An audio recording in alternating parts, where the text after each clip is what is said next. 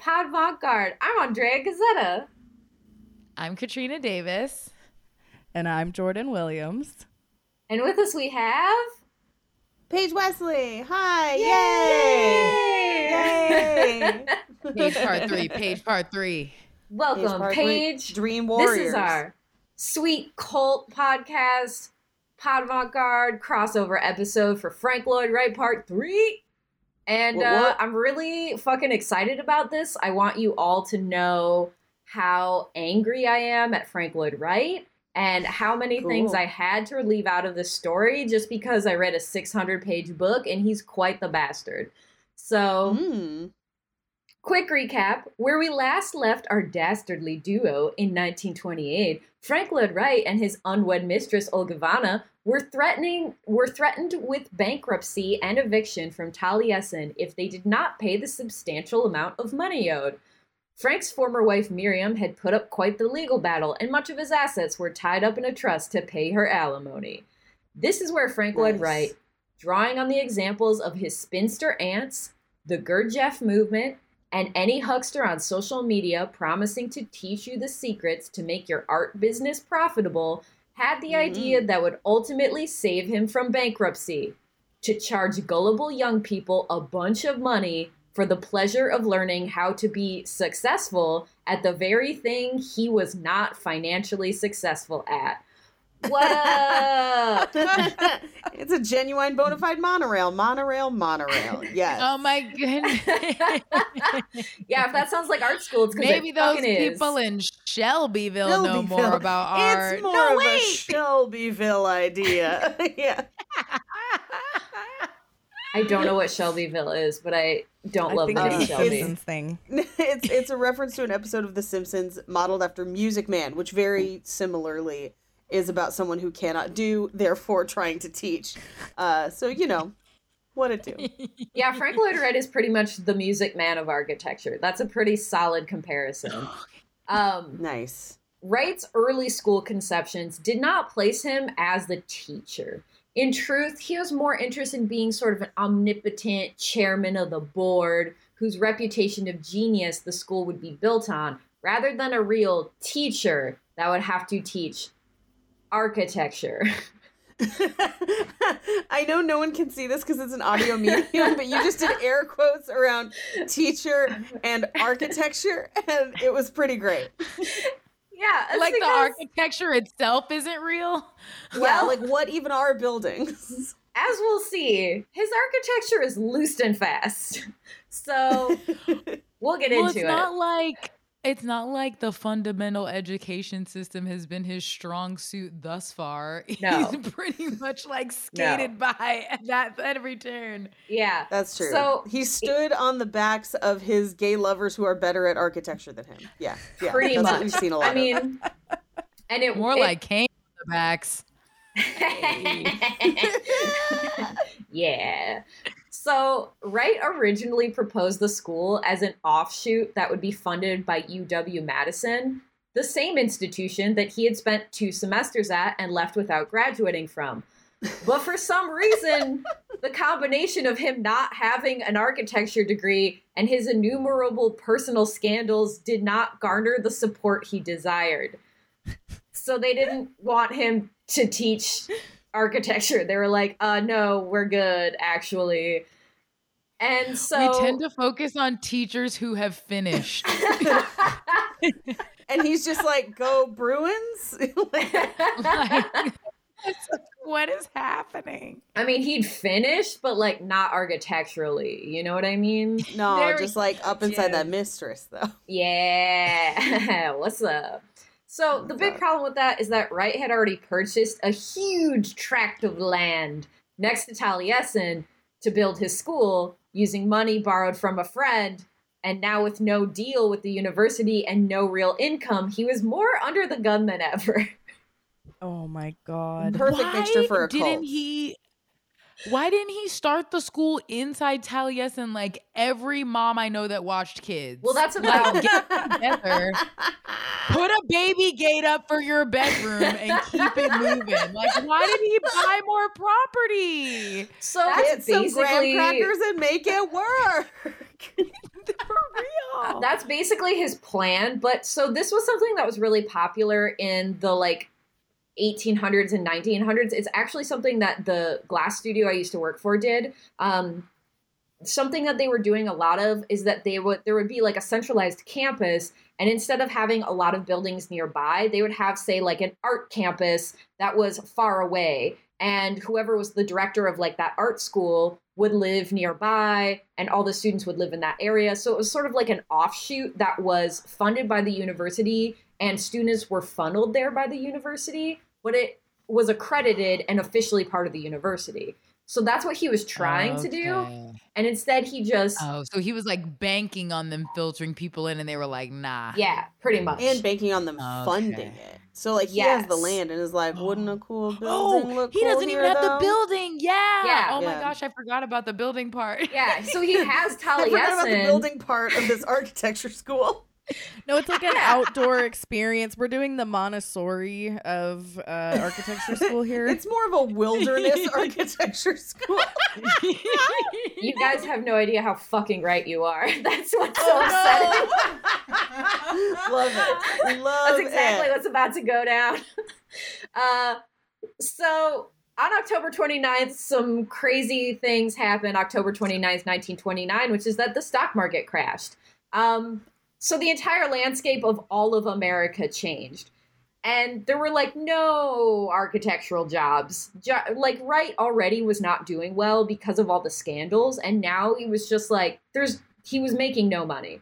But luckily, on January 3rd, Miriam Noel died, leaving Wright free to liquidate the alimony trust that had been set aside for her and use the $15,000 worth of assets to pay off the mortgage on the extra land he had bought for the school that didn't exist yet. Now he just needed students. He's like the deadbeat of all deadbeats, and I kind of love it. Yes, he's so lucky. This is like the architectural version of how Clark Gable became famous. Yeah. Can we prove he didn't kill her? Like, I'm just like throwing it out there. Where was he at the time? I like how Andrea immediately was like, no, we We can't. can prove She's nothing. already on board for the theater. It's the olden days. Alibis are dog shit. I mean, an alibi is just like a wink and a whisper. Like, you have no idea. But, like, And that whisper was, I was about to say, I'm very poor and needed money. That was the whisper. she was conveniently on the edge of a cliff. she was also a heroin addict. Was she older? Oh, okay. So yeah. you could have just hot Was she shotted older her. or no? She was older than him by quite a bit, and That's what I she was also a heroin addict. So it was kind of a thing where it was just like, she wasn't doing so hot. It's not a huge surprise that she suddenly died, but like, it's very convenient. Yeah, it is. But even the idea of him, I know that he probably wasn't planning a long con this hard, but to just be like hanging out in an opium den and see a slightly older lady and be like, I feel like I'm going to need this in a couple of years. Yeah. I mean, like just looking at an invisible camera and being like, my God, I've done it again. I mean, he kind of married her just to fund Taliesin. Like, he kind of married her just because he was like, I'm sad and alone. You'll do. And you have money. Yeah. Great. Like, that was it. So it's just He's kind been, of like lily padding from person to person. Yeah, Absolutely. and do you take life insurance to be your lawfully wedded? Yeah. Well, yeah, Yeah. this guy just keeps jumping from like mistress funerals and children funerals to the next bed. Yeah, he's Pretty a real much. black widower for sure. yeah, we're going to get into it. But so at first, Wright limped through the Depression, as he had always done, by buying everything on credit and not paying creditors. He's just going to do that forever. He doesn't pay his fucking bills. It's called the comedian way of life. Pretty much. Just gonna move to Los Angeles, live on credit cards, eat ramen, and those little cracker packets I can buy at Rite Aid. I mean, I know tons of art school students that are just like, yeah, my student loans will never be repaid, and I give zero fuck. Like, it's just not gonna happen. Go fuck yourself. I don't care. With little work available, though, Wright had a lot of free time, And he dedicated the next 3 years of his life to doing what every narcissist does, writing an autobiography that centers himself as the pinnacle of achievement in their field. Yes. Oh, big dickin' in buildings. The Frank Lloyd Wright story. If I did it. Oh Air my quotes, gosh. built anything.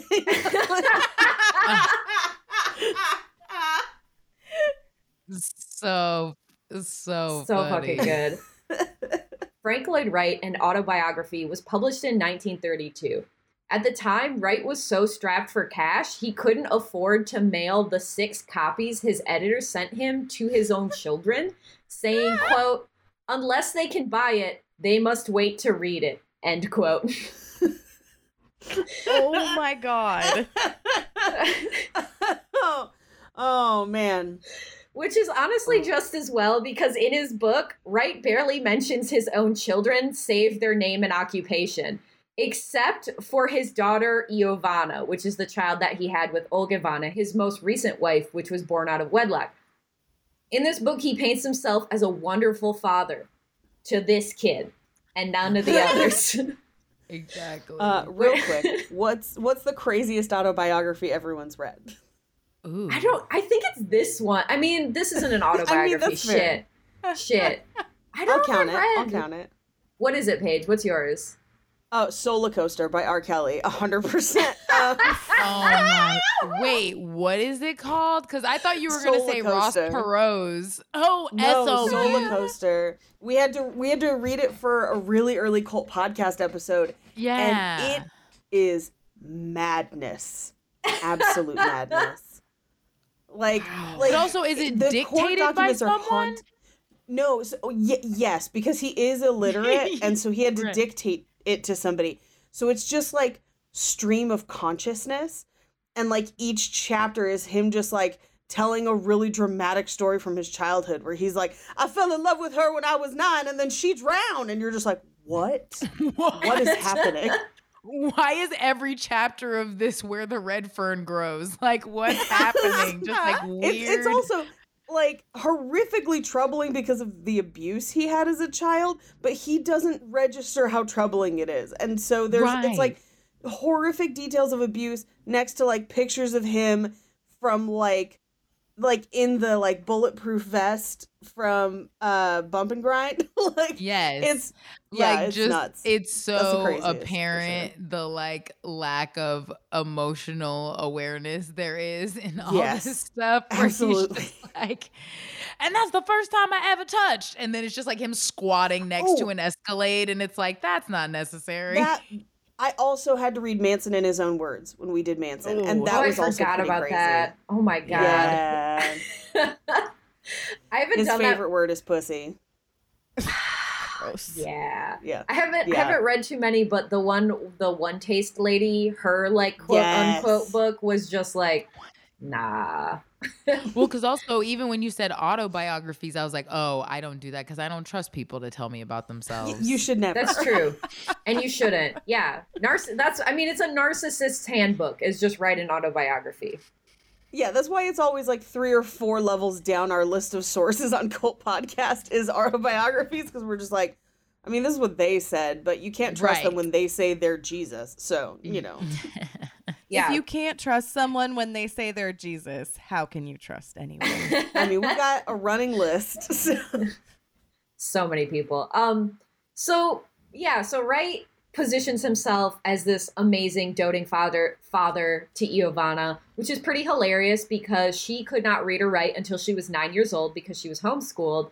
So he's not a great dad. He was also violently abusive. So it's just like, no. What the autobiography did very well, besides make Wright out to be the father of the year and savior of modern architecture, was to create a culture war. This is what Wright did so brilliantly. He proposed that organic architecture, the idea of like integrating family homes into rural landscapes, was a uniquely American idea. And he saw the modernists that were in Germany and the people in the Bauhaus movement. He sort of positioned himself against them as like they have all these like fascist and communist ideas, and I'm American. And like he just kind of he started this line of thinking in this book, and it's something that he would continue later on in his life as World War II happened, as those modernists, a lot of them fled to America, as the McCarthyism rose, and there was a lot of like scaredness about communism generally. This is something he started here, the idea that organic architecture was an American idea and like something that would be the savior of architecture. And he just kind of kept it going. I like that he's like, organic architecture is uniquely American. Yes, I've been to Japan twice. Don't ask about it. I was about to say, Pretty like much. he's stealing from Japan and then using that to leverage against like other European ideals. It's like he's being an international douchebag right now. He absolutely is. And the thing is too, is like what he did that was so smart is he created a sense of urgency. So anytime, this is what Fox News does all the time. It's why my parents are fucking crazy right now. It is, they create wars on democracy that don't exist. And then people get really upset and they're like, I gotta fight the war. I gotta join the cause. It's how It's Alex the war on Jones. Christmas. Yeah, exactly. It's how Alex Jones has a following. It's how all these fucking crazy, insane people have this following, is they just create a sense of urgency. And for the young people that read Wright's book, Wright had a solution, a call to arms. Join him at Taliesin and learn to be an architect from the master himself. It's the Buy American. It is what it is. It's like, there's a war on Christmas. You have to actively say Merry Christmas to people. And it's like, retail workers don't give a shit. Nobody told us what to say. Like, I'll say Merry Christmas to you. I don't give a shit. Like, but that's what he's creating, is this like, we are the patriotic version, and if you care about America and care about us, you'll join us. Yeah, pretty much. But from the people that he stole ideas from, so technically things would have ended up looking the same either way, right? Yeah. Well, so he actually, his work with organic architecture and having these sloping forms actually predates modernism. And a lot of the modernists did take from his ideas, but they further simplified it. So he believed in the idea that like form and function should exist in harmony with each other, but he still enjoyed some measure of ornamentation and decoration. Whereas the modernists in Europe took his ideas and completely stripped them bare and were just like, no, you don't need any stuff. And a lot of that is sort of this idea that capitalism is inherently evil and that you don't need a place for stuff. You don't need a closet. You don't need a shelf for your knickknacks because you don't need stuff. Creating the need, right? Absolutely. So in practice, Wright's architectural school was a grift. In his first iteration, Wright proposed that the school would cost about $300 a year for students. But the funny thing is every time like a student comes to him and is like, oh my God, Mr. Wright, I saw your lecture. I really just want to follow you. He ups that dollar amount. So like the first couple students pay like $300 a year tuition. And then the next couple students pay like $500 a year tuition. And then the next couple students pay $600. And by the end, it's $675 a year in tuition.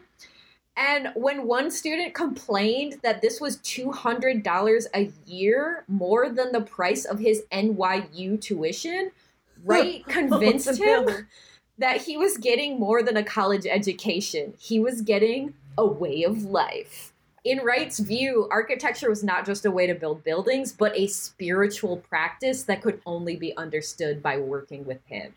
See, anybody that tells you that they are the key to your salvation is someone that you need to get away from immediately. Unless it's me. Or all the people that claim to be Jesus. This is where Andrea starts her cult. Oh no! Yes. It's a trick the whole time. It would be the cutest cult. The real reason I left Cult Podcast was to start my own, baby. She was just doing the research. It was a conflict of It was interest a long in con. a different way. Conflict of interest because we were like gonna cover it. Like we were about to expose it. Like, people keep sending us emails about these unicorns and shit, and it's looking a little suspicious. They know too much. Ta-da! She just leaves a subpoena on your step with like a unicorn horn through it. Like it's like stabbed. That's my magic wand. Don't worry about it. You're summoned to the court of magic dreams. Hi, guys. Welcome to court. You're being subpoenaed for being a real meanie. You're going to fucking sky jail, Gary. Like, yeah. Ooh, yeah. Then it gets real. I like that. That's a good balance. Oh my God. I loved those. I loved the Charlie the Unicorn skit in college. That was my shit. I loved it so also, much. Andrea, you would leave a unicorn head in someone's bed instead of a horse head. And it would just, instead of blood, it was endangered. No. Instead of so blood, funny. It's just glitter. Glitter. Yes. Now I want to do that as a bit, like just as a prop. That would be. I definitely think we should build this. Yeah, we have in the criminal justice system. Unicorn-based crimes are handled by an elite task force. These are the stories. Yeah. That was great.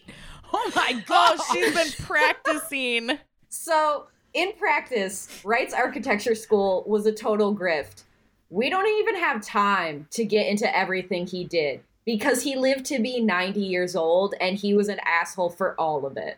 But he repeated eating the souls of all of his mistresses. That's why they were dying and he lived forever. Yeah, every time they find a mistress corpse, it's just shriveled up or just like a pool of viscera, like True Blood. Just like gathering it into chalices. Yeah, I mean, so over and over again, Wright repeated the same patterns for the next 40 years, milking thousands of students out of considerable tuition money and using them as free labor to expand his empire. In the early days of the apprenticeship, students were expected to farm the land, cook, clean the home, build new buildings, and generally toil for 12 or more hours a day. At the height of the Depression, there was no architectural work, and Wright subsisted only on money from his students and tours of visitors that came to Taliesin, all the while reminding students that they were a burden to be fed, even though they were essentially paying him to be there. Oh, don't you love it? Oh, he's just the cult handbook. It's so perfect. It's very like Scientology almost, where he's just like, man, I wish you weren't all on this boat, but I wish I still had this boat and all of your money. Kind of, yeah. When work did arrive, Wright rarely allowed his students into the drafting room, and many of them went years without even touching a pencil. This is a direct quote from the book. Any skepticism was met with the claim that everything they did at Taliesin was part of becoming an architect. After the first year, half his students had left. Wright did not offer refunds. Of course not. Why would he? He already got their money. That was the whole point. Money's gone. Like, he owes so many people money. Yeah. He spent it immediately. Yeah. I've got mistresses to feed. What are you doing? I have one kid to acknowledge. I can't. Oh my God. This is one of my favorite bits. Even Ayn Rand, during a 1945 visit to Taliesin, was sorely disappointed in Wright's establishment. She said of the apprentices, quote, "They were like medieval serfs. The menu for his table was different than the menu for his students. We ate fancy delicacies, and they got fried eggs." I mean, I kind of like fried eggs, but I see her point. If Ayn Rand thinks something is wrong, yeah. Yeah. Like, if Ayn Rand is like, hey, this seems kind of abusive, it's really abusive because this bitch does not believe in anything good. Like, she's insane. Yeah. Oh, yeah. One of the biggest issues with Wright's architectural school from the start was that Wright did not have an architecture license. He would not have one until 1937, and many of the states he practiced in required one in order to operate as an architect. That means that every hour that his quote-unquote interns spent working for him couldn't count towards their licenses. Wright may have been a passable architect, but he was a horrible engineer, and many of his early homes suffered from glaring structural issues, most famously leaking roofs and skylights. Like, if you look through a ledger of every single homes Frank Lloyd Wright built, almost every single one has multiple building code inspection violations because he didn't follow any fucking rules ever. Like, he just did whatever the fuck he wanted. And, like, things leaked, things fell down. Like, he just was the worst fucking architect. I did one time get to shoot in a Frank Lloyd Wright house and the lady that owned it was like there hanging out while we were shooting. And she was like, oh, I'm constantly like watching things in here to like make sure that I don't have to like completely redo. Like she was like, I'm always checking for like leaks. Like a leak happened while we were there and she was like, oh, that's new. Great. Like she was talking about all the different parts of the house that have changed since it was original and all that. Yeah. A notorious example of Wright's engineering failures is Falling Water. This is one of Wright's most famous pieces. I'll talk a little bit more about what it was. In 1935, Edgar Kaufman Sr., the father of one of Wright's apprentices, because again, like, the only people who could really afford to go to Wright School were people that had $675 in the Depression era. So a lot of the students that came there were from incredibly wealthy families, and Wright used that to his advantage to milk them for as much as he possibly could, and also to make profitable business connections. So Edgar Kaufman Sr. commissioned him to build a summer home on the plot of land he purchased, and that land had its own waterfall. According to myth, Wright drafted the entire plans for the building that would become one of his most famous works in 2 hours, choosing to boldly set the home straddling the waterfall instead of next to it. The design posed multiple challenges from the beginning, including the fact that Wright did not include dimensions for the contractors on his designs. So he just drew a drawing. There's no dimension. I have no idea how long this wall can actually be, like in terms of structure or like what? There was no dimensions. Yeah. I mean, I inherited a bunch of recipes from my grandmother that have no amounts, where it's like one package of meat. I'm like, what size? Oh, so that's what funny. what packages? A package. What package of meat? Yeah, go down and get a package. Yeah. A can of beans. What size can? Like, what are we doing here? So but it's maddening, so I can't even imagine trying to make a structure that would stay standing with no dimensions. That's crazy. Well, what he did, he had like 1 or 2 dimensions, and then he was like, it's built to scale, like, don't worry about it. But in a lot of ways, he kind of did it on purpose because he knew that if he included dimensions and he included structural support, then he was liable.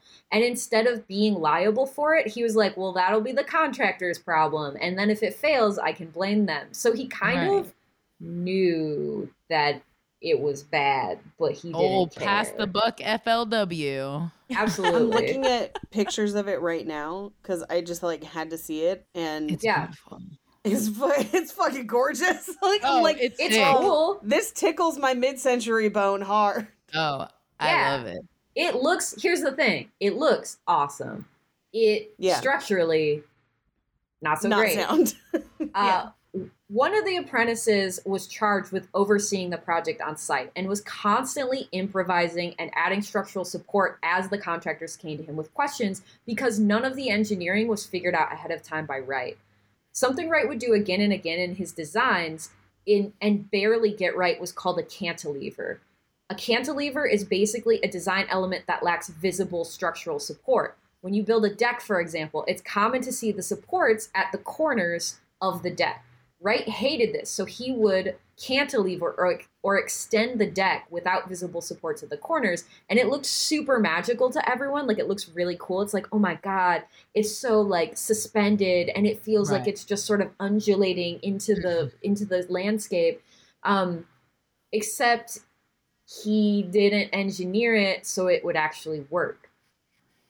Unfortunately, Wright hadn't really resolved any of the engineering issues.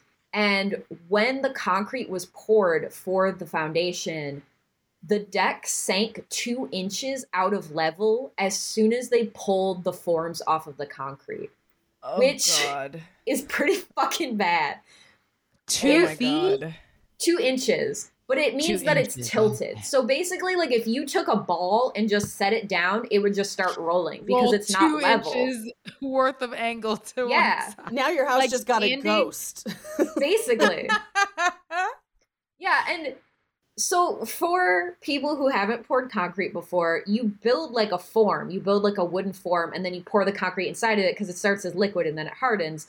And it's pretty normal to have about a 1/2 inch of sink when you set concrete. Like, generally it'll sort of, because of the weight of it, it's going to sink into the ground. But 2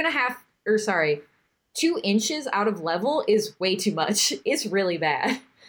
That is like a do you guys know about the building in San Francisco? The skyscraper that got built a couple years ago? It's not level, and it's literally leaning to the side, and it is not structurally sound enough to be the building that they wanted it to be. So now they have to figure out how to fix it, but it's because it has similar problems. Oh no. So 2 inches on a building.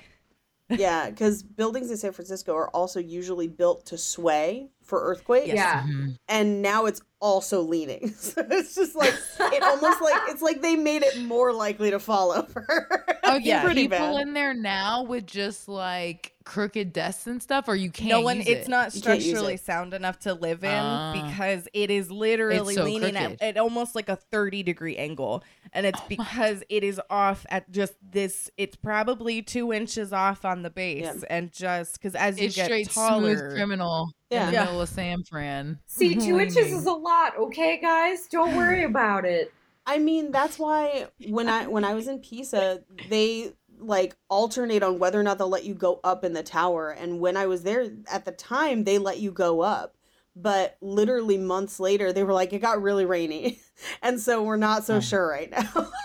Oh, that's interesting. So, like, I got really lucky, but like, depending on when you go, sometimes you can go up, sometimes you can't. So, Yeah. well, and that's what's terrifying about building on top of a waterfall, because if you're you have to go in and actually do tests on the ground to make sure that it will not liquefy in water, because it will take your house down.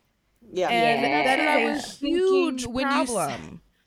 That's what I was thinking, Andre, when because I've seen pictures of it, but when you said out loud over the waterfall, I know that there's like rock kind of on either side, but yeah, what is that soil up there? So what he basically did is he poured 2 forms on the sides, and then they sink into the ground. Then they lift like a platform that goes above the waterfall. And then I think that you can like see the waterfall through like glass in the floor is how it works, so that you can like be a part of it.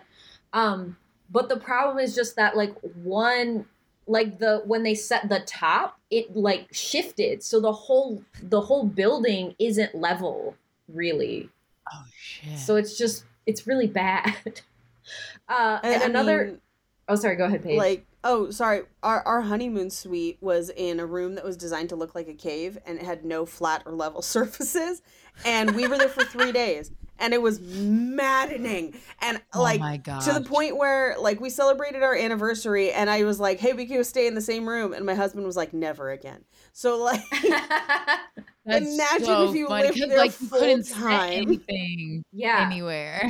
Yeah. Well, in addition to everything rolling constantly, the skylights leak, the foundation isn't stable, and the placement atop the waterfall promotes mold growth. So there's just so much moisture in the home that it's constantly molding, and they have to like clean it all the time. And like the whole inside just smells like moldy and gross. That's so Did anybody ever suggest them folding a 2-inch piece of paper and just tucking it under one side of the foundation? Just get a couple playing cards, stack them, and then put it under Dad the would be like, corner "I of can the make this deck. foundation, no problem." We just get a bucket of shims and see what's good. Oh my God. Well, and it Yeah, sounds like I they just need mean- some damp red. Yeah, the funniest thing too is so like when his apprentice was pouring it, like right before he poured it, he's like, oh shit, this isn't enough structure. And he added some steel structure inside the concrete for structure. And when the forms were pulled, Wright blamed the sag on the extra weight of the steel beams. And everyone else is like, no, that's the only reason this is even standing. Like, it is definitely not because of this. Yeah, they're like, architecture can't melt steel beams. Yeah. Yeah, would have like immediately collapsed without that guy, probably. Yeah, that's exactly what would have happened. It's real bad. Wright lost so many clients because over and over again, he would lie to them, argue with them, and generally ignore criticism. He would do things such as design homes too short for tall people, design homes. It's about damn time. Stick it to the tall. He just didn't respect anyone. Well, he also never included dimensions. Right. You're right. It's up to somebody else to know how tall standard ceilings are supposed to be. Yeah. He just didn't respect anyone over 6 foot, basically. He was just like, go fuck yourself. I don't give a shit. He's like, hey, 5'2" is pretty average and most women are happy with that, and I won't hear anything differently. Yeah, pretty much. He would also design homes without closets. He would design homes that were 3 or 4 times the allocated budget. He would design homes without dimensions or structural support. And one time, for a very wealthy set of clients, he designed a house with a bedroom that was just outside. Like, he was like, you can sleep out here. And they're like, we want a house with a roof. Okay, but like, I want you to think of how great a Property Brothers style show of this would be. like it's just watching the bad designs, just having them be like, what do you think of your new home? And you're like, I'm sorry, is my bed fucking outside? Like, what are you doing? We're over budget. We drained your pool and didn't replace it. Your bed is outside. You have no roof. Yeah, your bed is outside. Your nightstand has moss on it. Roof can't leak if you don't have a roof. What up? Problem solved. Solved it. Oh, were you mad that my home was not tall enough for tall people? Fuck y'all, no roofs. I'm taking the doors off. Everybody was complaining about these skylights. I'll make God your skylight. Yeah, he really just did not give a fuck. And to make matters worse, daily life at Taliesin was a war between Frank Lloyd Wright and his wife, Olgivanna. Wright saw himself as a great master, and Olgivanna was constantly trying to impose her own will and the teachings of her former master, Georgy Gurdjieff, onto students behind Wright's back. Olgivanna believed that orgasms benefited creativity and would often bring it up to students unprompted. But the issue... I was with her until it was unprompted. I was like, I mean, that sounds about right. And then she's just like, have you heard of our Lord and Savior, the orgasm? Like, here's the thing. That was such a key part of that sentence. Unprompted. Because, man, ladies come up to me asking me to be a Jehovah's Witness at the laundromat all the time. If somebody came up to me asking me if I knew the power of coming, I would probably at least like take an earbud out. Hey girl, can I hand you this pamphlet about the Hitachi magic wand? Have a great day. Peace be with you. Here's the problem page. Olgivanna believed that masturbation would make it impossible for someone to develop a soul. So these orgasms had to come through intercourse. Oh, man. I mean, that means some people never have souls. But also, I've heard a lot of things about souls. I have never heard that one develops over time and yeah, it's kind of a like you just have it kind of body fluid. What? Yeah, according to Gurdjieff's teachings, you could only develop a soul over time by like finding yourself. It was this whole, I mean, we kind of talked it a little bit in the last episode, but it's so much mumbo jumbo bullshit that was basically like, give me a lot of money and follow me and I'll give you answers. It was such a fucking grift. And he just said all this crazy bullshit, and this was one of them, and she fucking believed him. And that was it. Like, And just took it with her for the rest of her days. Yeah. Was she sleeping with him? Because, like, you know how cult leaders do. Here's the thing. Olga Ivana was not sleeping with Gurdjieff. She was sleeping with her husband, Frank Lloyd Wright. She would claim that Frank Lloyd Wright, even into his 90s, had such a solid sex drive that they would sometimes have to have sex 2 or 3 times a day. This is what she claims. What that dick do? The Frank Lloyd Wright story. Like, how do you have the time to be an architect? Albeit, even You're if not you're an not architect. He's not. Yeah, you're not an architect. You're not building any buildings. The only thing that's going up is your dick, not any of your projects. I would say his dick is the only thing that had structural support in his career. Yeah. It is. Its turgidity is the structural support. Yes. But then imagine tiny scaffolding around it sometimes. Oh, and then when I'm it starts basically to... the invisible beam in an archway. You know what I Yeah. mean? Yeah, when it starts to lean, he's like, you can't climb it right now. It's not safe. That's why he didn't care about that 2 inches. He was like, people don't complain about a little bit of an angle. I don't know what everyone's so Hey, upset Megan Thee about. Stallion wrote that song about how an angle or a curve is good. So I'm going to take her word for it. That shit is true as fuck. So the problem with this is that although the fellowship was technically co-ed, the ratio of men to women was way off. And a big reason for that is that Frank Lloyd Wright was a sexist fuck. And female students often left because they couldn't get a chance at the drafting board and were instead relegated to cooking, sewing, and childcare duties. It led in many instances to unplanned pregnancies between the fellowship students and the young women in the neighboring townships. Because they wanted to have souls. Yeah. Duh. Also, every time you say the fellowship, I'm like, how are they going to get that ring to Mordor? So, This school is basically a Navy ship that never leaves port. They're just hanging out. Yes. Forever Fleet Week. Yes, pretty much. In order to curb the public outcry, Olga Ivana encouraged the female apprentices to have as many partners as possible and to keep it within the fellowship in order to keep the men happy. More than a few male apprentices who returned to the compound with their wives would leave after Olga Ivana took their wives aside and asked them to sleep with other fellowship members. Yeah, she was just like, well, you're here and you should fuck some other people. And then they'd be like, oh, honey, she said this. And they'd be like, bye. So And the other fellowship members are like, you have my bow and my axe and my dick. Yeah. Yeah, and there were no fucking refunds. None. No refunds. Absolutely none. But also pretty sick passive aggressive way to get rid of a girlfriend if you're I mean, they're gonna keep my money. What am I gonna do? Gonna throw away $650? It's post depression. Do you want an engagement ring or do you want to like leave? Like, I mean, it's up to you. I'm not gonna. Money don't grow on trees. This house is going to when I finish drawing it. But There's actually trees growing out of it. It's very moldy in here. I'm so sorry. Also, there's full-on bugs. Like, that's my main complaint with the house and the lake house that has a tree in the middle of it. I'm like, bugs. All the bugs.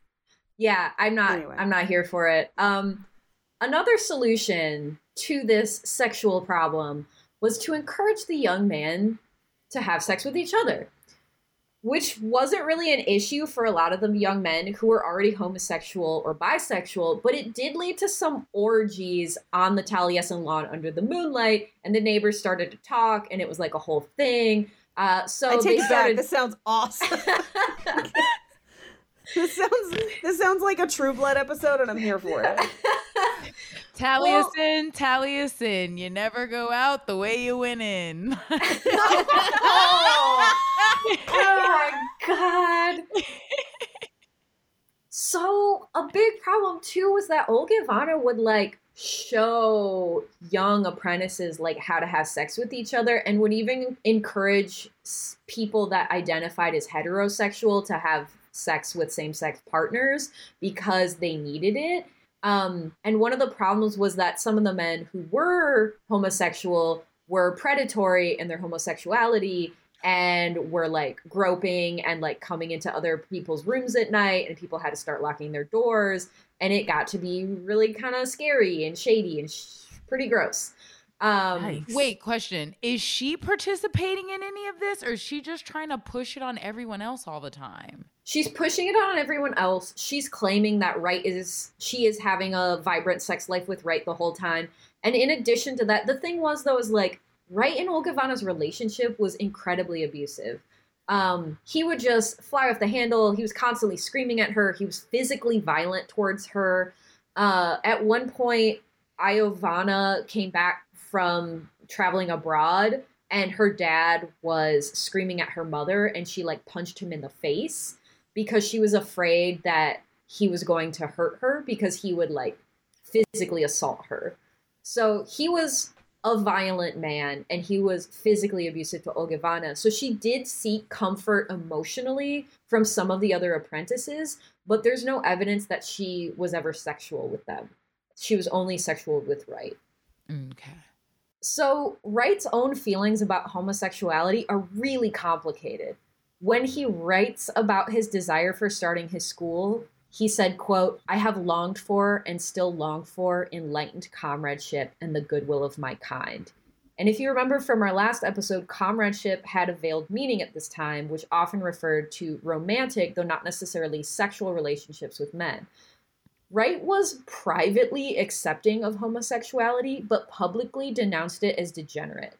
Many of Wright's close friends and apprentices were gay, and many people thought that he had been more than friends with Cecil Corwin and even Louis Sullivan, though he would adamantly deny it. It's really extra surprising because he didn't build closets.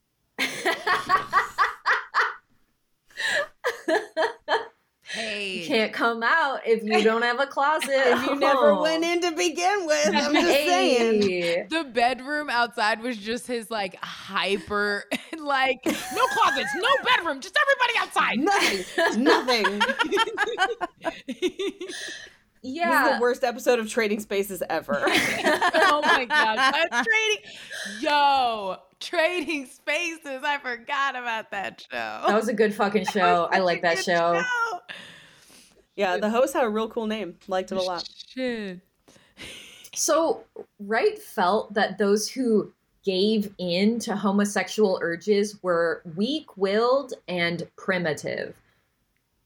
Personally, I think that Wright was bisexual, and his refusal to come to terms with it is part of why he was openly so harsh about it. I think that he understood that being labeled as homosexual or even bisexual would be a detriment to his career. And I also think that at his core, Frank Lloyd Wright was a narcissist. In his own words, Frank Lloyd Wright confessed that his greatest weakness was, quote, "an unconcern for others as people in their own right," end quote. Oh, jeez. I mean, hey, let's be self-aware. That is pretty terrifying to hear someone say, like, matter-of-factly, but oh my God. Yeah, that's like the seasoning in a serial killer soup. I don't like it. Yes. Oh my goodness. But also that is, and I don't know if I'm going to explain this right, but calling homosexuality weak-willed and primitive sounds like somebody who likes to fuck dudes and doesn't want to like to fuck dudes. Yeah. You know what I mean? Like, to call it weak-willed, why would it be weak-willed if you didn't want to do it? Like, that's like the most telling description I've ever heard of homosexuality. He's the dude who's like, oh no, it's just two friends helping each other out. Guys being dudes, I'm telling you. Yeah. What's more dudely than putting a dick in your mouth? It's the most manly. And also, I love the idea of him being concerned with his reputation as if he had such a great one to begin with. It's not that bad already. Like, you can barely build anything that stands and all you do is take people's money. Like, what are you trying to maintain here exactly? And their wives. And their wives. Yeah, and their wives. The thing is, over and over again, Wright gets published in, because he's publishing his own autobiography and because he has all of these people, he becomes friends with all these students' parents who are very wealthy. He lands all these jobs. Despite the fact that over and over again his buildings are failing, he continues to work throughout his life. Just like he gets written up as like in the Better Homes. He gets written up in all these like famous magazines. His school gets all this attention. Like, it's crazy. I think personally, just building little foundational fire fests all over the place, just pretty much it up. This building is the 2 slices of American cheese on white bread of the architectural world. And they are soft. They are sinking. He would get that Evian water. I'm just saying. I think that Wright just liked attention. I think that Wright was a narcissist. And I think that having gay men around him that were kind of into him fed his narcissism, whether or not those were sexual urges that he wanted to act on. I think that's really what it's about. Like, a lot of the apprentices at Taliesin were gay. A lot of his best apprentices were gay. And he never really had a problem with it unless it got back to him and started to sort of like affect his reputation. Like moonlight orgies on the front lawn? Yeah, that's when it was okay, we got to tone it down. That's what was that was the like last straw for Jack Parsons when he got fired from Aerojet. So, you know, it happened. Yeah, the Wright cult had a lot of rules, and though it pretended to be an architecture school, the first rule was that the only real architect was Frank Lloyd Wright. For a while, as business was booming and Wright had too many jobs to keep track of, Wright allowed his apprentices to take on side jobs. All that changed when one apprentice agreed to a job, and when it was inspected, the craftsmanship was better than Wright's. When the client remarked to Wright how happy they were with the fact that the roof didn't leak, he announced to the fellowship that there would be no more side work. Damn. Yeah, he basically... that stunned us into silence. Mm-hmm. He for a while, he was like, well, you can do side work, but you just have to, like, bring it into the fellowship. So basically, like, architectural students would work on their own time to do things, and then they would give him a portion of the money, if not most of the money. And he was like, okay, this is cool. But then as soon as someone did a better job than him, he was like, okay, shut it down. And that's what I was wondering, if at any point, despite his lack of knowledge or information to even share to begin with, if someone was going to like accidentally become a decent architect there. It's the Music Man problem all over again. Well, you have to remember... There's a one architect kid in there that's like, you know what? All this coming actually is helping me. Last night I came so hard I made a right angle. What's going on? Got some great sketches out after that last lawn orgy. The problem, too, is you have to remember some of these students had previous architectural training. Some of them had even graduated from architectural schools, but had chosen to apprentice under Wright. So some of them did have more engineering and architectural experience than Wright himself, which is probably why their roof didn't leak. Oh my God. I also love that was what made him shut it down. Yeah. Yeah. He was just like, no, they're better than me because their roof doesn't leak. This is ridiculous. Like, what?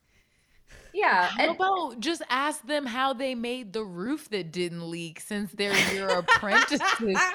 I'm pretty sure the reason is they were an architect. Yeah. He's like, when did you learn this? And he's like, third semester. He's like, I almost made it. Yeah, fuck it. No. That's what the problem is. There were a few, I think, by the time Frank Lloyd Wright died, there were like 2 or 3 people that were still part of the fellowship that had actually gotten architectural licenses. And so they were able to sort of like carry on after his death. But for the most part, like, they didn't have an architectural license or a degree or anything. They just got like University of Phoenix and then had to start all over somewhere else? Basically, yeah. Which they can, because they're a phoenix. Phoenix is always horned. It's in the title. I wasn't even going to get into this, but okay, so this whole time, like, he's grifting all these students. Frank Lloyd Wright decides that, Wisconsin is kind of cold. So as soon as he gets money from Fallingwater, he actually built a whole other Taliesin West in Scottsdale, Arizona, which still stands today. And every year they would travel in the winter from Wisconsin to Arizona and spend the winter there because it was too cold. There was a huge issue where like they didn't have water for 3 years because everyone's like, hey, there's no water there. And he's like, I'm gonna find water. And he spent $10,000 to get water. Yeah. But didn't Manson have a similar issue in the desert? Why does everyone go to the desert and think water's going to appear?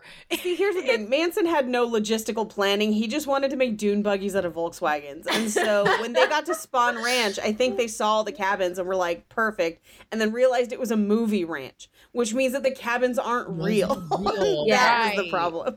Yeah. Okay, fair enough. So, like, Wright kept doing this thing where creditors would be like, hey, you borrowed a bunch of money to build this thing. We need that money back. And be like, yeah, for sure. And then just never pay them and then just go buy more shit. So he bought, like, this whole other estate. He bought a whole bunch more land around Taliesin.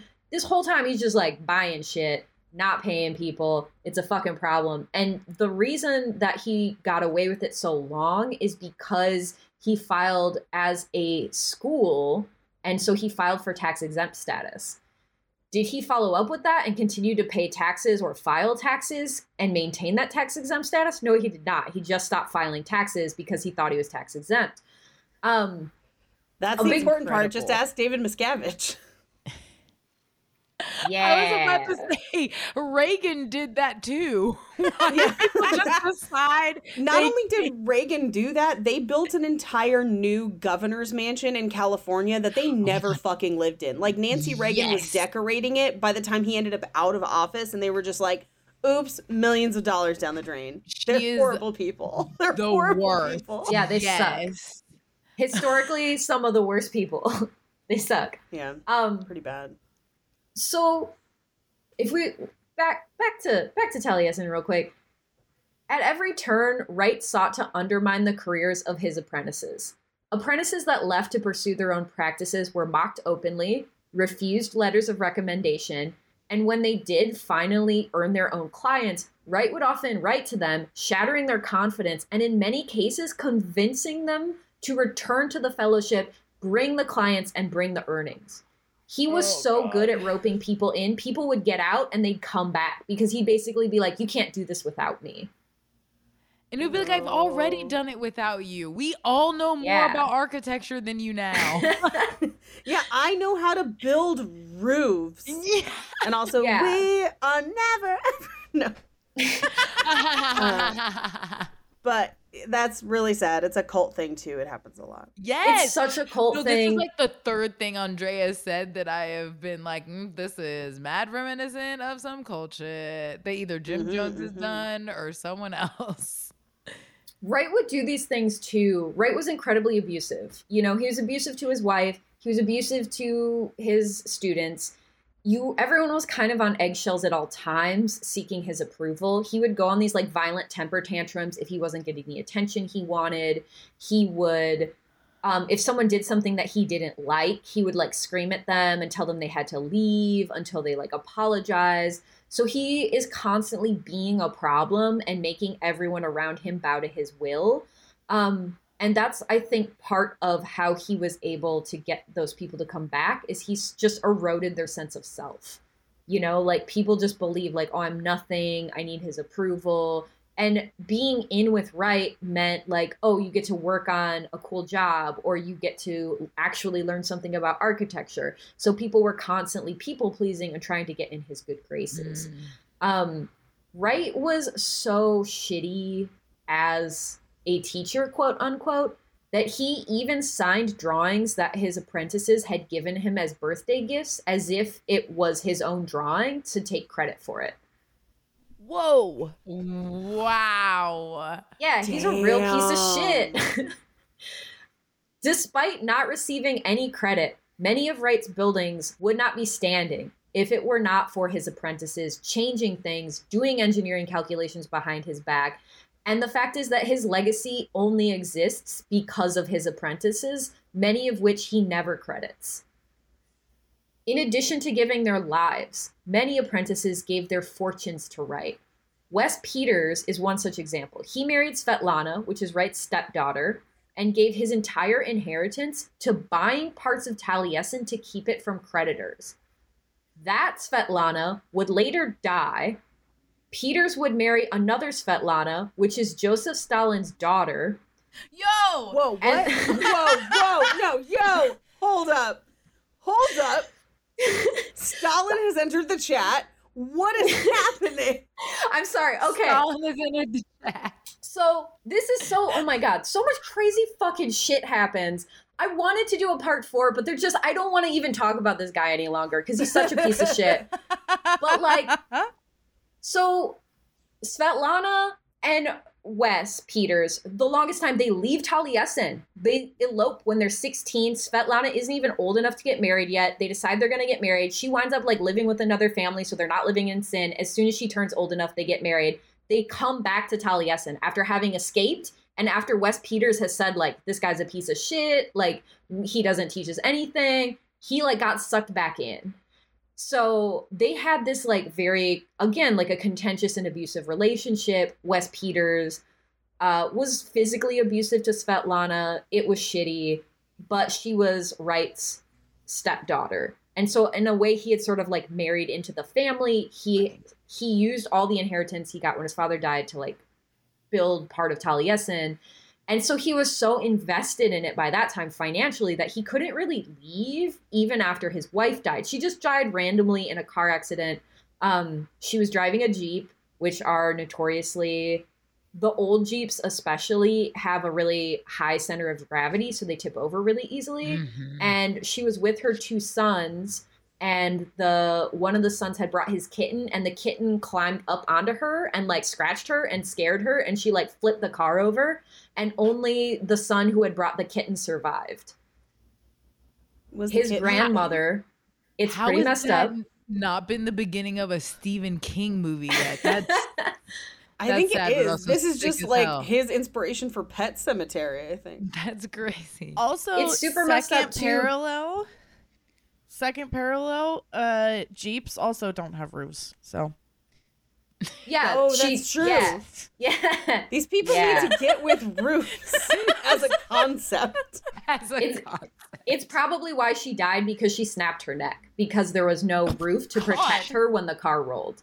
So it's pretty dark and it's pretty messed up. And the worst part about it too is that since his mother was dead, the youngest son who had survived the car wreck, Olgivanna would blame him. He's like 5 years old. She told him that it was his fault that his mom died because he shouldn't have brought his kitten. So she's just a fucked up bitch too. But after that happened, for years, like, Wes Peters was sad. He was like, oh shit, I was shitty to her and she died. Oh no, I'm a piece of shit. And Olgivanna kept trying to like contact her spirit. And so when Stalin's daughter, who was named Svetlana, escaped to America and sought asylum, she didn't have any people to be with, because Stalin had actually murdered her mother, because her mother had spoken publicly, like said something to Stalin like, I don't agree with you, publicly. Right. Like, I think we should have roofs. Yeah, okay. Yeah, something like that. So Stalin had killed his second wife. His daughter Svetlana flees to America. Olgivanna is like, my daughter was named Svetlana. She was like around your age. We're like destined to be together. Right. Like, you should marry this guy. So she kind of convinces Svetlana to marry Wes Peters and fulfill her role as the other Svetlana. As a reincarnate that she does not know about. Yeah. As Svetlana squared. Yeah. And it's really sad because Svetlana would say, like, after Wes Peters dies, Svetlana too says that he never said he loved her. Jeez. So they married and had a child, but it was this thing where it was like out of duty and not out of love. And so she was like, I don't even know if he liked me.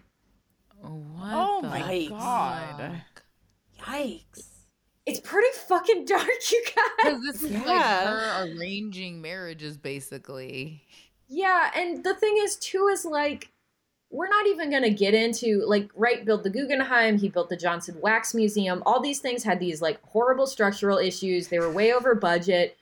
over and over again, the common factor is that Frank Lloyd Wright believes that the rules of the universe do not apply to him, including things like gravity. Yeah, I was going to say gravity. Yeah. That's kind of his whole deal. He's just like, well, I don't have to listen to it. Like the Guggenheim design, if you've ever seen it, it's essentially a spiral building where the top of the building is actually bigger. It looks like a funnel. And like structurally, it just is not a good design. He didn't want to include any lighting elements. He like argued with the guy. Luckily, he died before they finished building it, so they included light. But it's meant to be an art museum, and he didn't want to include any artificial light. Because he's a fucking insane person.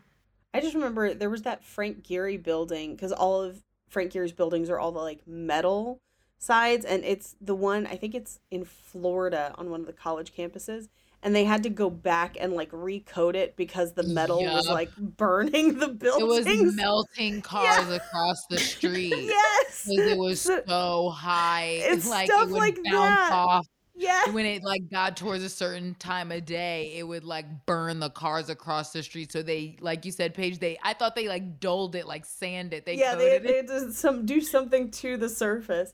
But outside, it's stuff like that, just impractical craziness that I kind of love and also hate.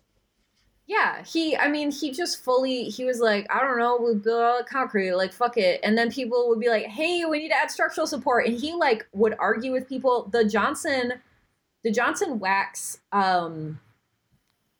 headquarters is actually in Racine, Wisconsin. I've actually been there because a friend of mine worked there when I went to school in Milwaukee during an internship. So I like gave him a ride there randomly. So it's really weird to like read about and be like, oh my God, I've been there. But famously, when he designed the skylights, instead of doing like a plate of glass, he decided he was going to use these circular glass tubes and just put them real close together. And everyone's like, yeah, no, it'll rain. And he's like, yeah, he's a fucking idiot, dude.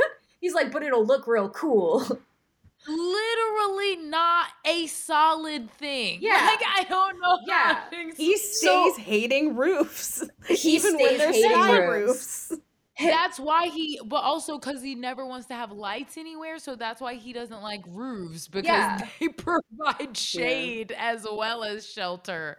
His whole thing too is he's like, well, we'll caulk it, and if you've ever caulked anything anywhere where winter happens, like caulk shrinks and changes shape over time, especially caulk in 1950. So it just was not an effective sealant. The roof leaked almost immediately. Everyone told him it was going to leak. The apprentice that he like put in charge of the project was like, I'm gonna just change this real quick, and Wright like flew into a rage, threatened to quit the project. Like he basically threw a fucking temper tantrum if they wouldn't keep his shitty design, and then it fucking leaked immediately over something like irrationally clearly a bad idea. Yeah. That's just his MO the whole time. He just throws these wild temper tantrums and everyone puts up with it because of his genius, which was not genius. He's a fucking idiot. All his buildings were bad. Oh, well, man. Like even the idea like you're saying, even about the deck in Falling Water, or the idea of those like beautiful illusion decks that, like you're saying, at some point that weight jutting out has to be supported by something. Yeah. And that's like the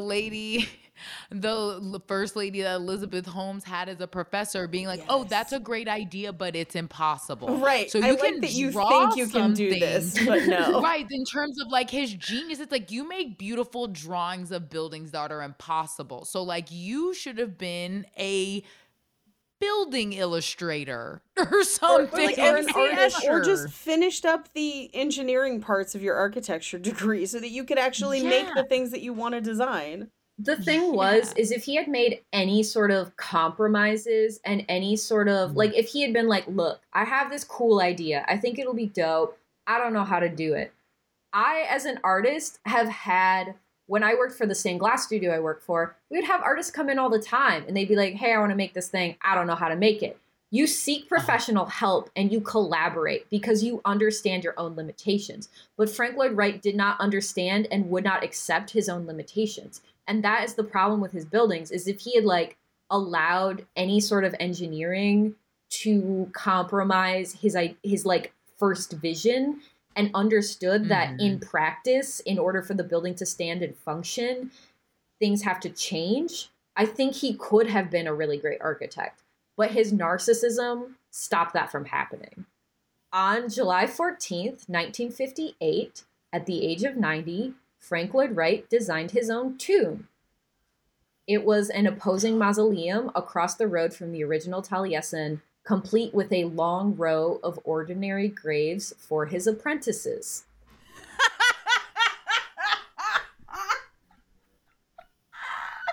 The fucking idea. Oh my god, he's trying to go out like a pharaoh.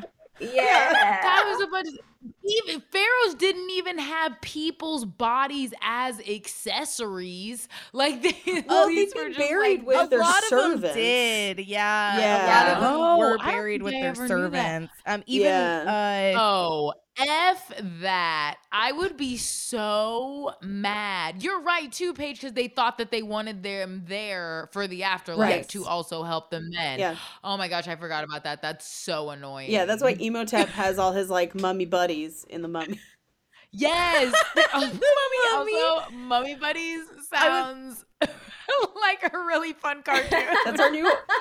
We should just have like a group where we like watch horror movies that aren't that scary, like The Mummy, and just like cuddle our cats and eat sweets, and we'll just be the Oh my mummy God. buddies. I love it. That sounds great because also I fucking love the It's Mummy. so good. I love it. I'm on a horror podcast, and every time I'm like, "What if we did the Mummy?" People are like, "Fuck you, fuck you, get I like- out." Come on, he turns into a mouth swarm of bees. It's pretty scary. Yeah, it's just like Candyman. What are you talking about?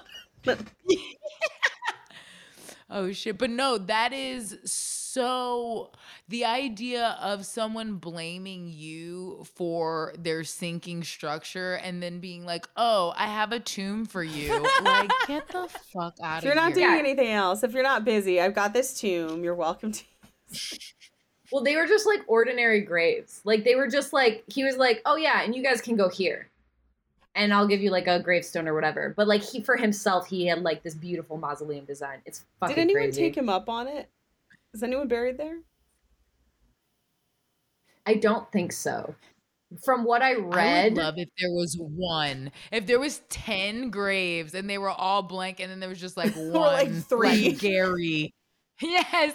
Just like the most loyal. Is this And what the we're Undertaker's doing? like, usually more people show up to these. Last week was packed. I think that Wes Peters might have been buried on the property because he owned the property.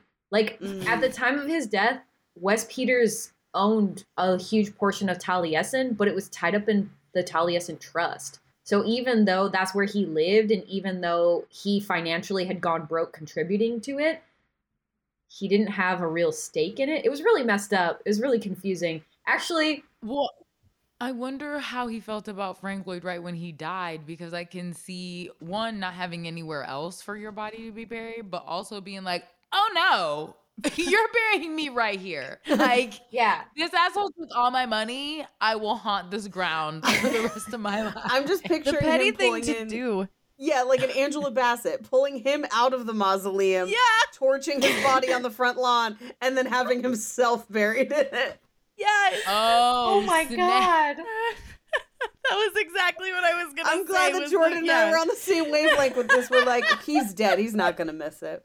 Exactly. He'll have no idea. You both went like waiting to exhale Yes. with your Frank Lloyd Wright revenge. Yes.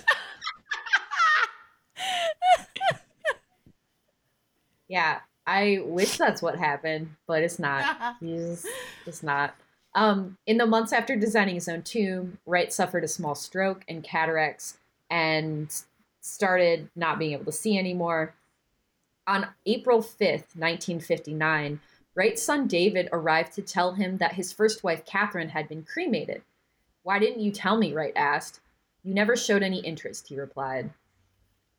4 days later, Wright himself would die from a burst gallbladder. Oh wow. So it's kind of fucked How old up. was He was 90. Whoa! Yeah. He made it freaking forever. Mhm. Yeah. He made it. It's like almost to his 91st birthday he made it. God, pretty he was impressive. standing longer than some of his houses. Yeah, actually, they were yeah. badly constructed. Yeah. So a lot of his homes actually were like leveled too, just because people were like, there's too many repairs. Like, I can't afford to repair this. And so a lot of his buildings actually were destroyed just because they like after his death, they were like, well, I can't afford this. There's nowhere to put my clothes. So. Yeah. And all the furniture was bolted down. So if you wanted to Bolted down in the room redecorate with no roof. Oh my gosh, you can't even stick a piece of paper underneath it. It's bolted to the crooked ass ground. These shims yeah, I are useless.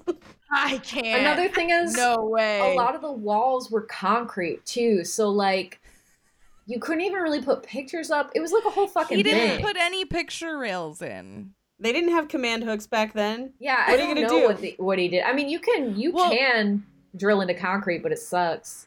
You Oh, yeah, can, who wants to do but that? at the time that he should have been learning how to design houses, picture rails were a huge thing. Like, this was a big, and that is about a foot down from the roof or from the ceiling. There is exactly what it sounds like, but it's kind of like a crown molding that you can hang your paintings from.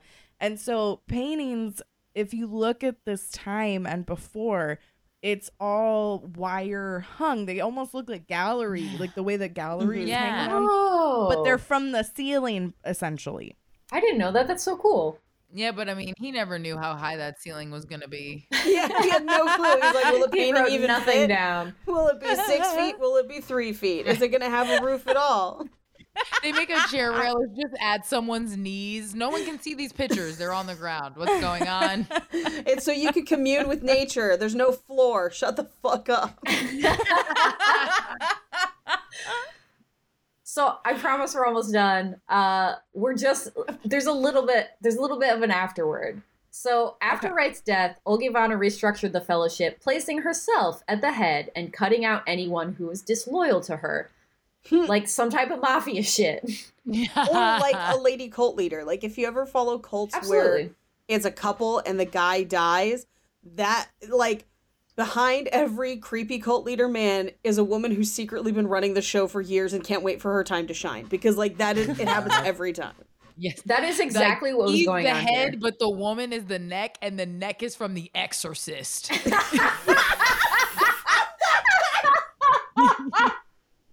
Oh my god. Oh, I thank love you, you. big fat Greek wedding. Yes. I actually got both those references. Yay! I'm so excited. Yeah, so before Wright's death, like Wright and Olga Ivana were getting in these like major fights, and a big part of it is that like Olga Ivana Georgy Gurdjieff had died, and Olga Ivana basically like took over his teachings, and with her daughter Iovana was teaching those like weird dances that they used to do. And so she's like traveling around teaching these dances. She's gaining her own followers that believe in her ideas about the soul or whatever. She wrote a book. And Frank Lloyd Wright at one point was so jealous about her book that they got in this like wildly abusive screaming match. And he threatened to like leave her, and she was like, I'm gonna divorce you. Like they just were like almost about to break up, and then Wright was like, I'm sorry, you're just such a genius, and like I don't want to share it with anyone else. But he really could not stand that she had anything of her own going. So you're exactly right, this is her time to shine. She is like, yes, it's mine now, motherfucker's dead. Shortly And he would after have stomped out, but there were no doors. Oh yeah, and they were so short. You have to like kind of hunch to get out. Anyone over 5'11" had to pretty much duck to leave Wright's buildings because the doors were so short. It's a real problem. Like his Oak Park house, if you've ever visited it, it's just weird. Oh my goodness. So what you're saying is no one that I have ever dated or been romantically interested in could enter or leave any of these buildings. Yes. Great. Most Cool, of cool, my cool, cool, partners cool, cool. actually would be just fine because most of the men I've dated are not over 5'9", except for one. Shortly after Wright's death, the foundation received a 7-page document from the IRS, and they're pretty mad.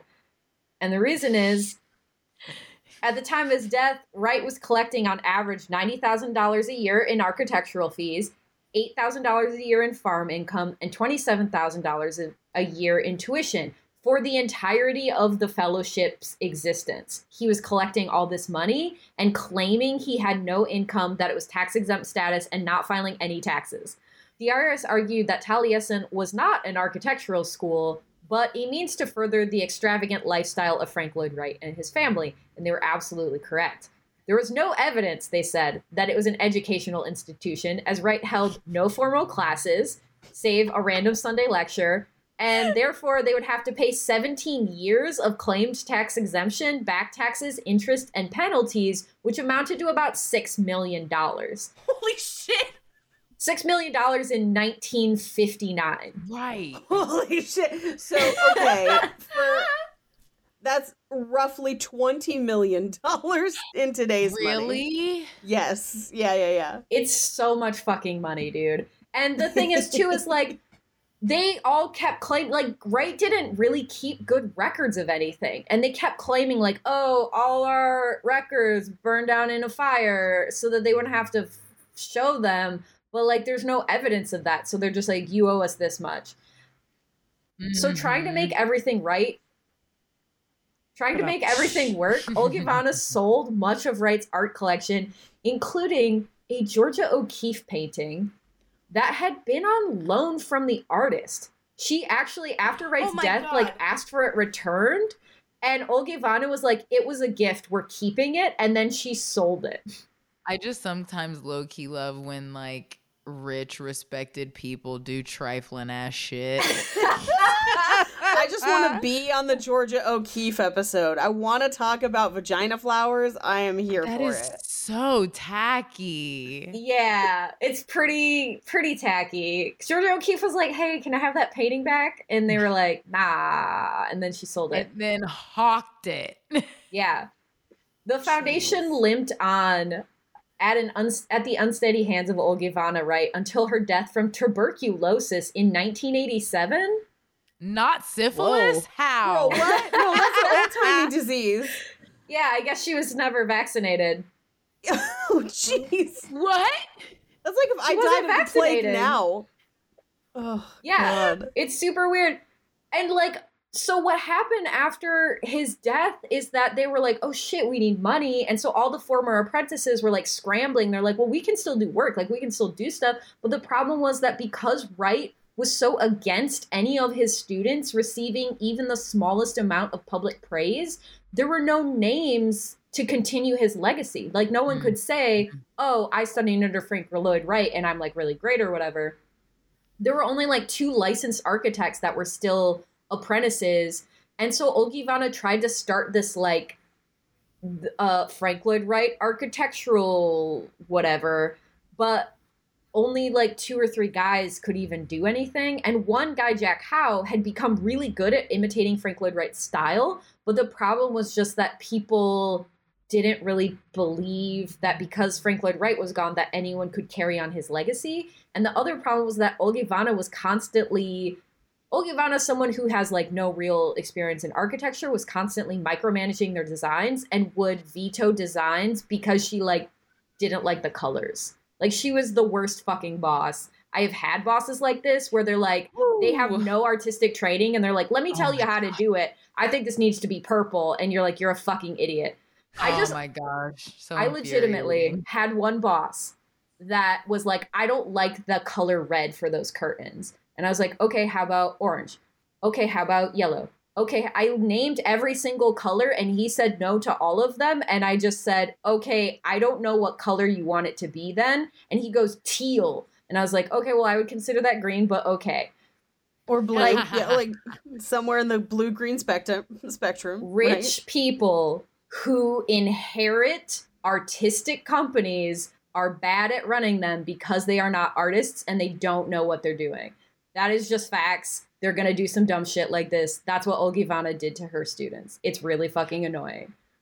But also, even the guys that were left, what stories do they have to tell? Like, yeah, I'm an accomplished architect, and he yelled at me once for trying to make a skylight sound. Like, you have nothing that Ogivana would want people sharing a bunch. It's not like What'd you learn at good architecture story. school? Cooking, farming.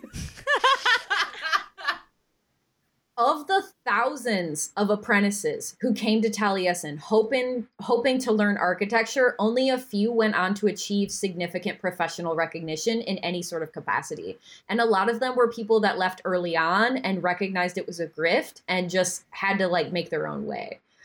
In 1987, let's see, Taliesin East and Taliesin West both continue to exist today as tourist attractions and testaments to Wright's ego. In 1987, after Ogivana's death, now leader, this is the best name ever, Dick Carney. Wait, who is that?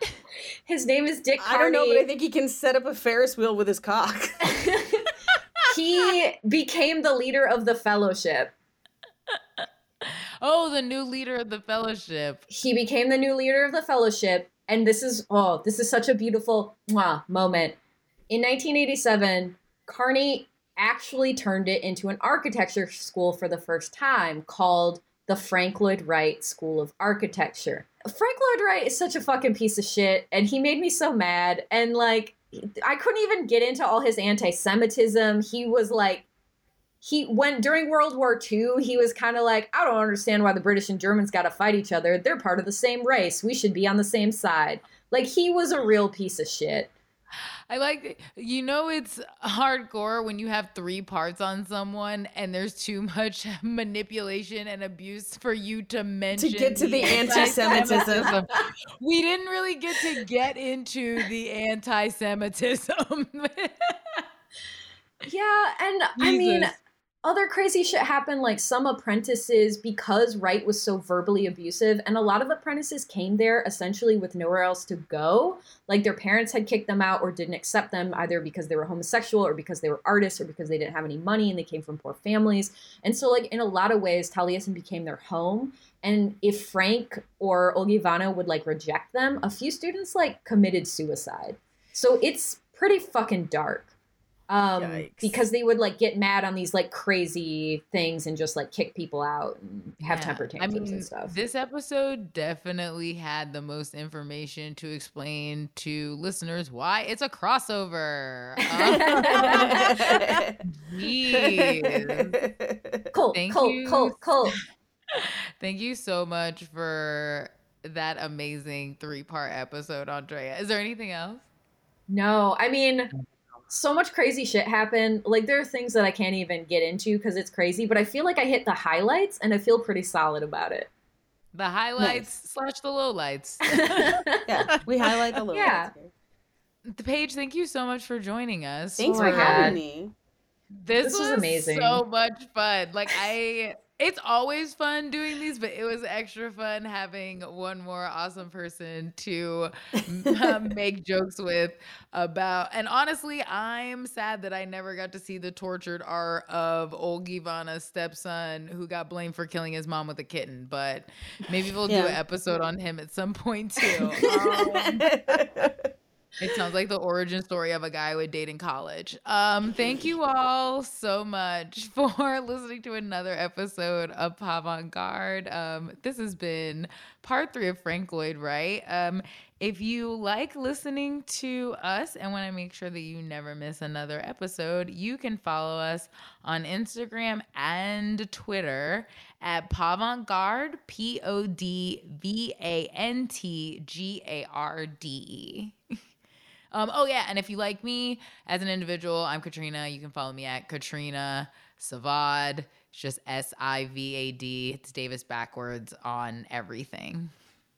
Oh, and also, guys, I just started our Patreon. So if you go to patreon.com/Pavant-Garde, you'll find the join button link thing. Our goal right now is to be able to pay our wonderful editor, Elliot, and also pay him for bonus episode content. So look for that. It'll be probably more loosely us kind of just talking about art and history news. And we're going to start off with we rant hard and that shit's intimate. You want to get in on it. Yeah, you'll get all our business and all our personal shit. Sometimes.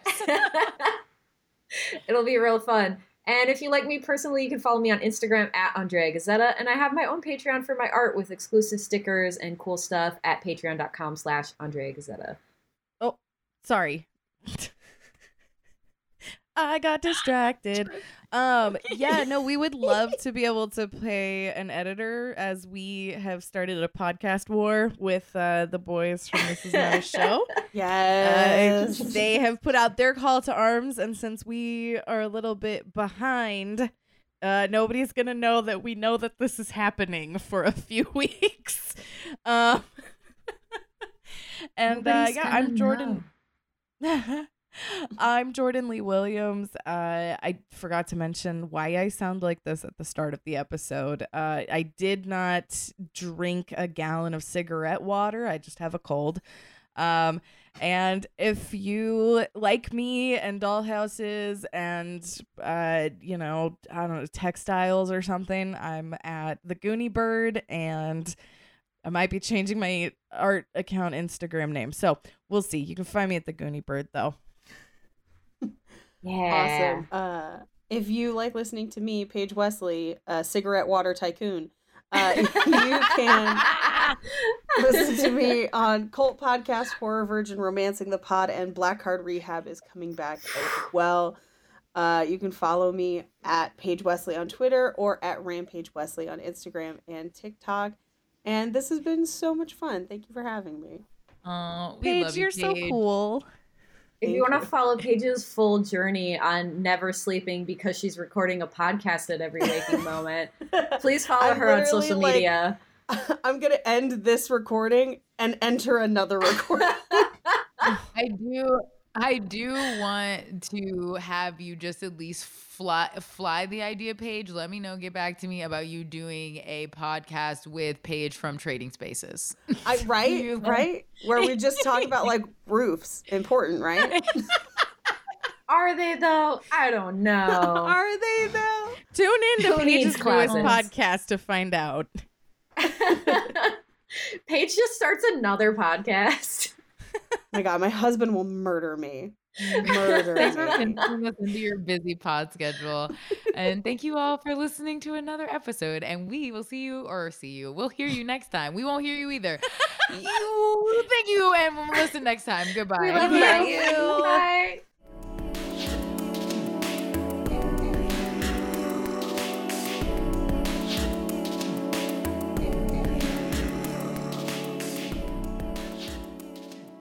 Hey guys, Andrea here. I'm asking for your help a little bit today because Jordan, Katrina, and I are all comedians and artists who don't have any experience editing sound, and because this is a sound-based medium, we have asked an editor to help us with our episodes. We had a few issues early on with some of the early recordings, and we're working on getting those sorted out.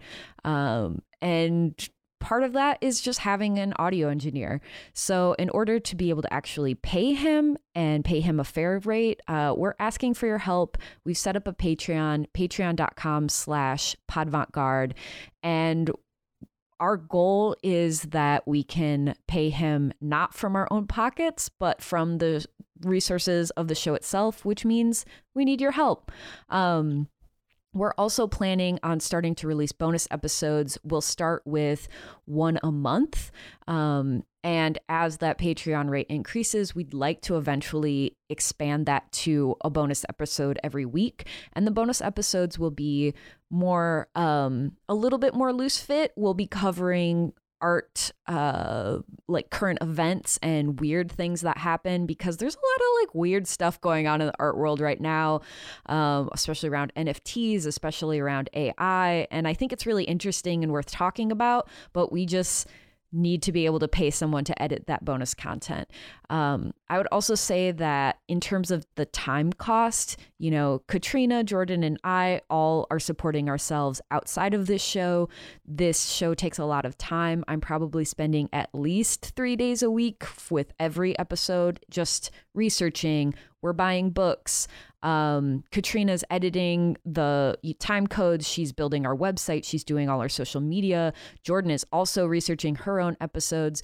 And my goal for the Patreon is just that it can become something that, you know, we're not looking to get rich. I don't think that's ever been our goal. I don't think we ever think that could be our goal. But what I'd like to be able to happen eventually is that the Patreon can become a way for us to just pay ourselves a living wage for the time that we invest into this show.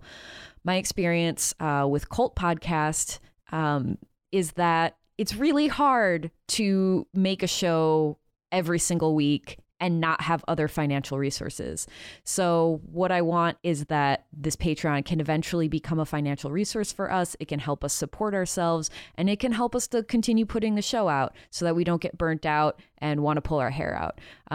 We love you so much, and we think that the show is really important. I personally think that we need more podcasts that cover history and art history from a feminist, anti-colonial, queer perspective. And that's where we're coming from as artists and as art historians and comedians. We love you. We love this show. Thank you so much for supporting it. That's again at patreon.com/podvantgarde.